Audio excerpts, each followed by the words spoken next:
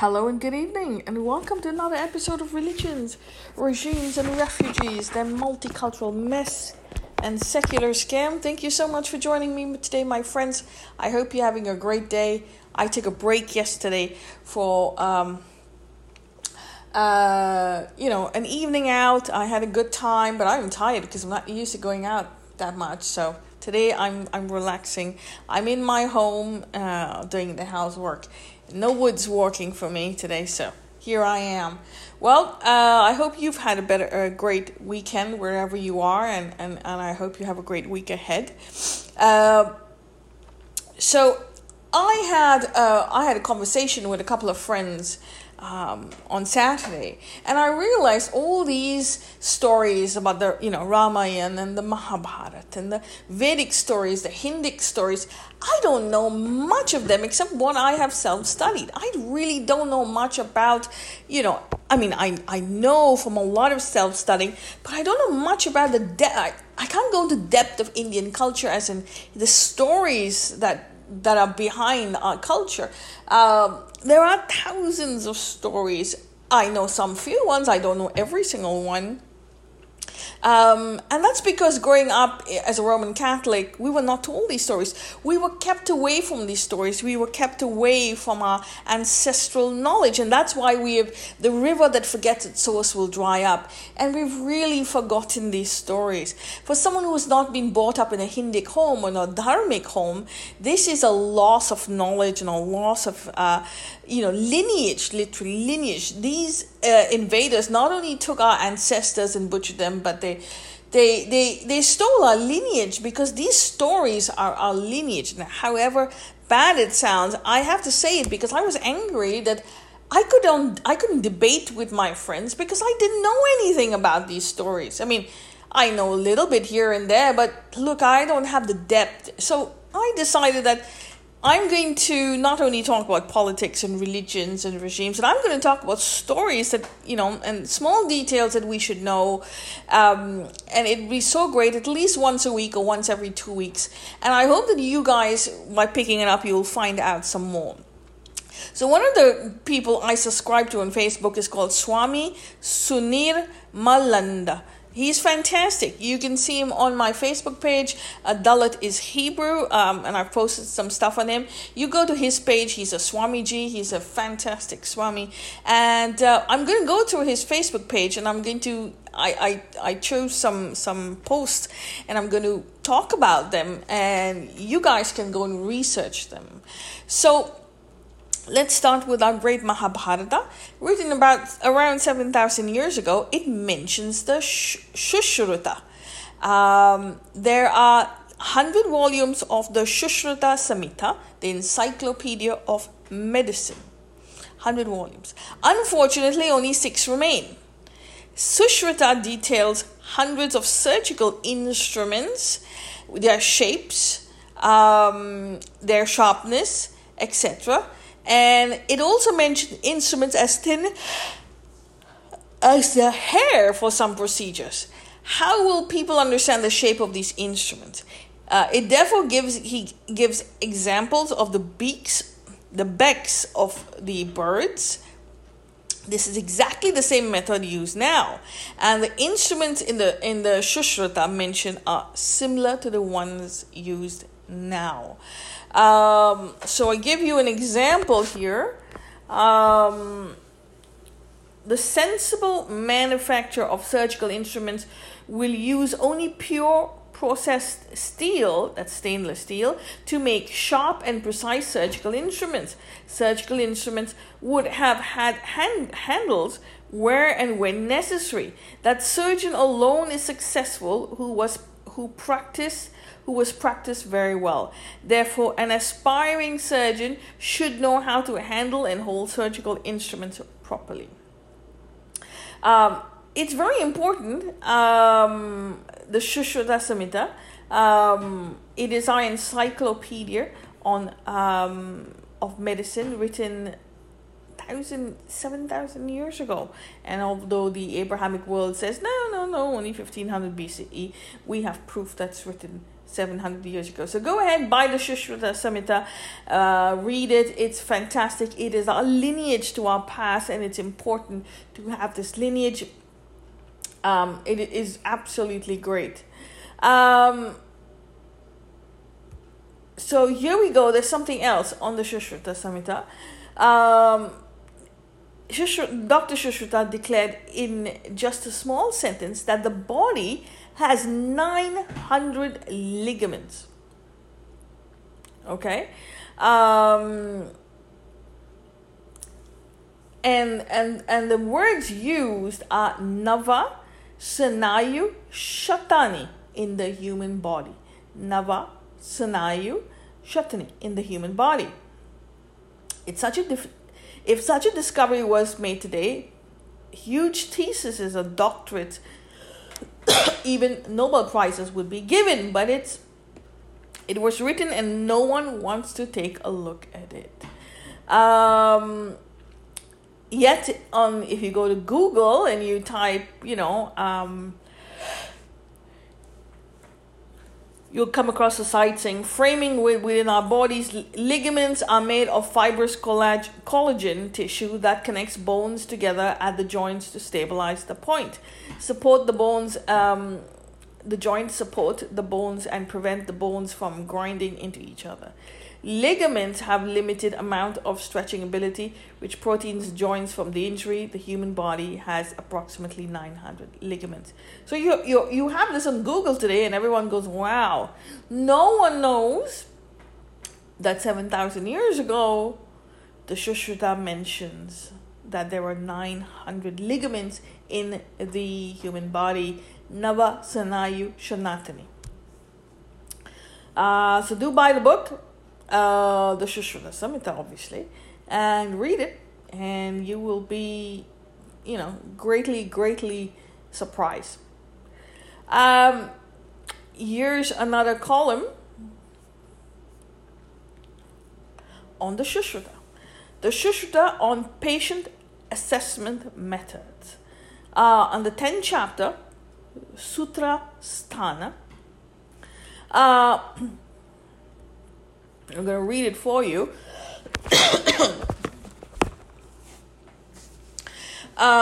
When a doctor visits a patient, he or she talks to the family members, inquires about the patient's condition, sees the patient and touches him. Some doctors say that through talking, seeing and touching, a patient's condition can be assessed. This is wrong and incomplete. There are 6 steps to know the condition of a patient correctly. 5 of them are using the 5 senses, and 1 is through questioning. So, auscultation, auscultation, listening to the sounds, lungs, heart. Percussion, direct or indirect, touching and tapping to know the situation. Palpitation, to sense the different states of the body. Inspection, using vision, smell, and hearing. 7,000 years ago, the Sushruta indicated the use of all 5 senses to know the patient's condition. Until the advent of modern labs, physicians used to taste also to discover diabetes, which Sushruta clearly mentioned. So that's something you want to take a look at. We're still on the Sushruta today. We're doing a lot of that. Here's another one. 7,000 years ago, Dr. Sushruta knew the difference between mind, the brain, and the body. Sushruta declared in the very first chapter of the first book, the Sushruta Sthana or Sushruta Samhita, that illness have 4 sources: external, agantava, bodily, shariya, mental, manasa, natural, swabhavik. Hindu medicine went beyond the mind to the self. In Western medicine, to distinguish the brain from the mind took some time. And though the vague idea of the mind was there, until Freud came, the link between the body, the mind was not clear. the body was considered to be just a combination of chemicals. The concept of psychological origins of diseases became popular only after the 1940s.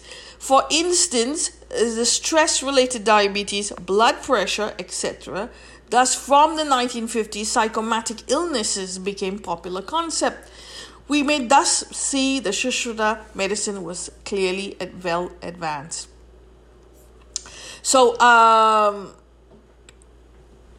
like I said over here, bodily ailments have 4 causes: external sources, bodily, psychological, and natural. Psychosomatic disorders are due to anger, sorrow, fear, overexcitedness, sadness, desire, hate, etc. So we see this was noted in the Sushruta 7,000 years ago. My dear friends, I don't know how many people know this. Not many. So you want to share this with your friends. It's on my page.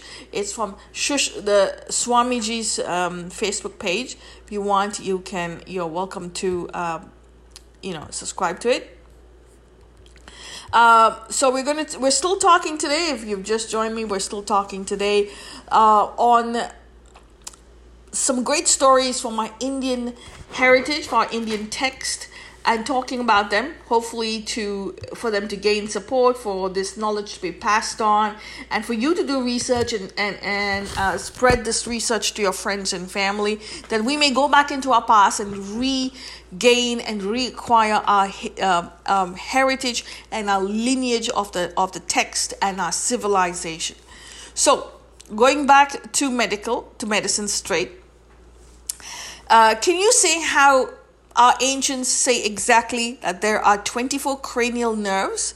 How could they say 24 are related to earthly elements?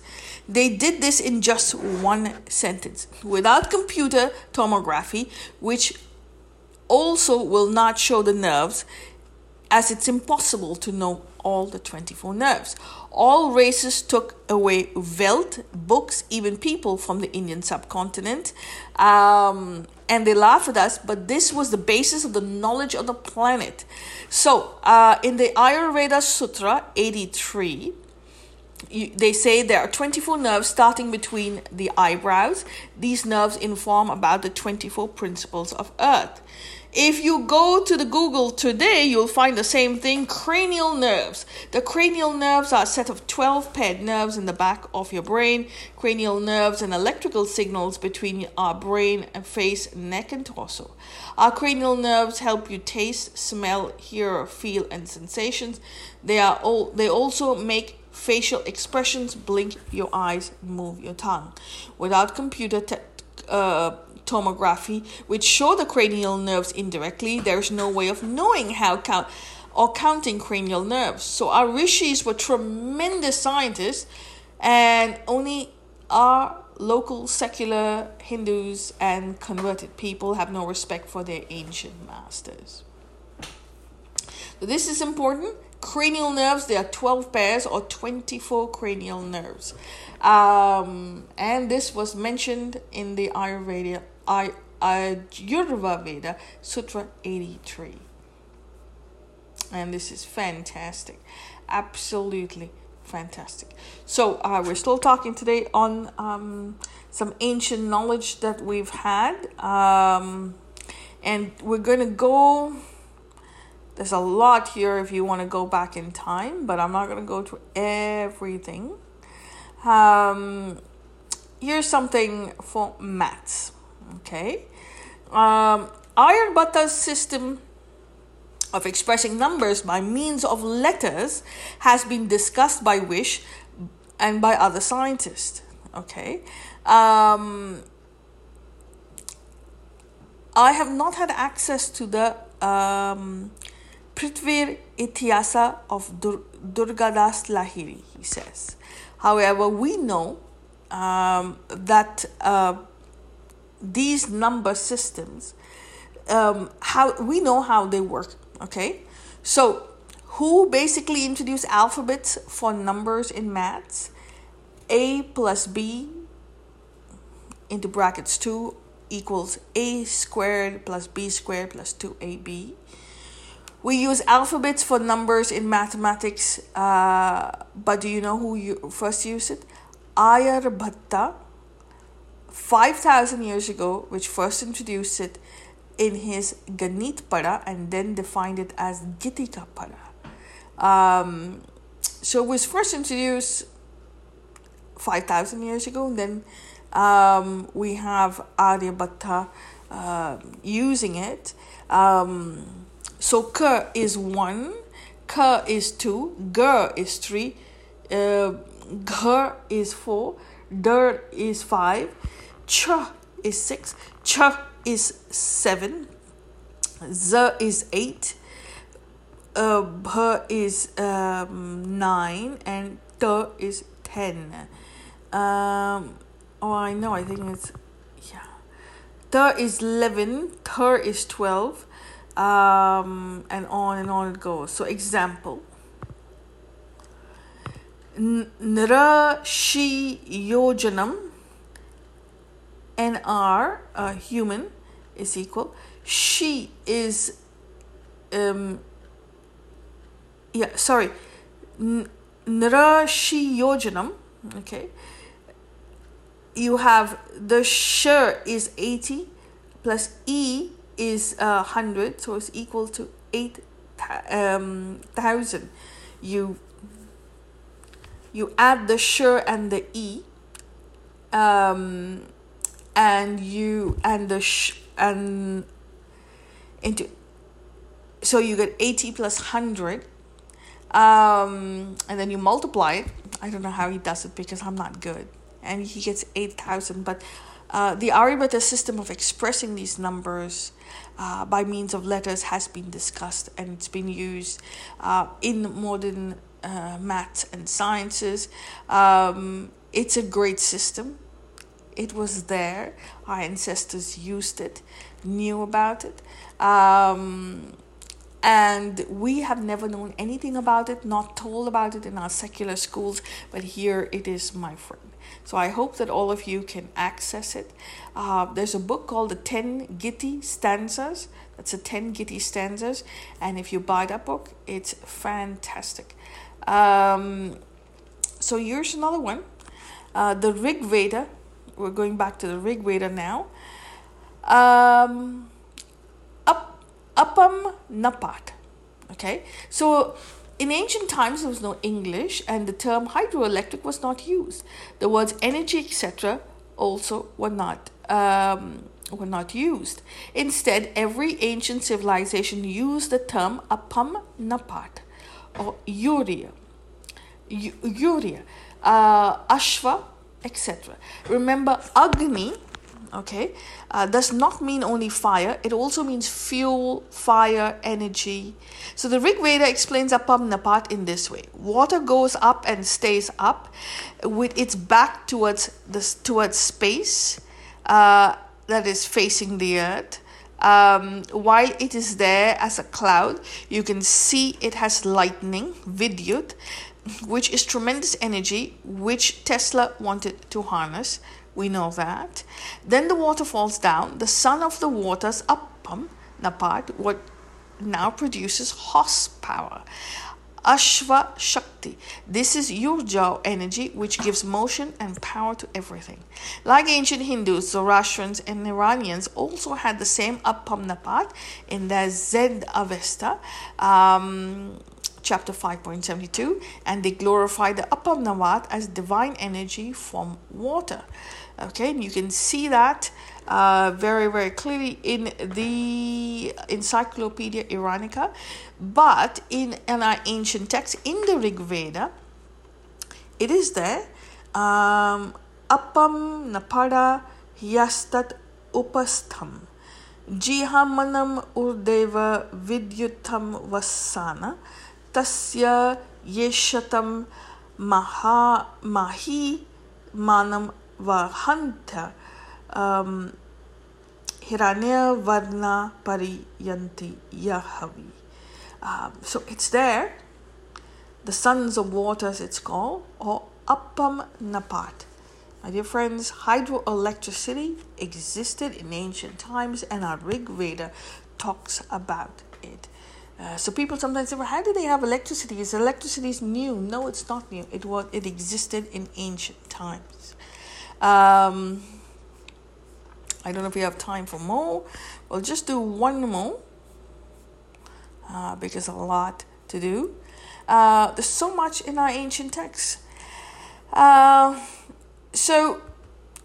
NASA Science shares something and says Leonardo da Vinci explained the phenomenon nearly 500 years ago. He realized that both Earth and Moon reflect the sunlight. He realized that the Earth and the Moon, but when the sun sets anywhere on the Earth facing side of the Moon, this happens every 29.5 Earth days, the landscape remains lit. Illuminated by sunlight reflected from our own planet, astronomers call it the Earth shine. It also knows the Moon Ashnu glow or the old moon in the new moon hours. And the Rig Veda, Gautami Rishi discovered this in the Rig Veda, and it says there, it is there very, very clearly. The moon reflects sun rays, and thus we have light at night. The gist of the matter is that the power of the sun illuminates the moon. It illumines the moon. So, my dear friend, if you didn't know about it, you do now. And I hope that you will look into it, discuss it, research it, and share it with your friends and family. And there is one here that I absolutely importantly wanted to show you.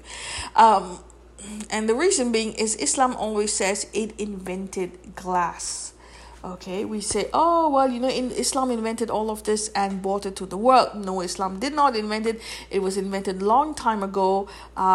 Glass was already existing during ancient Indian time, ancestral time.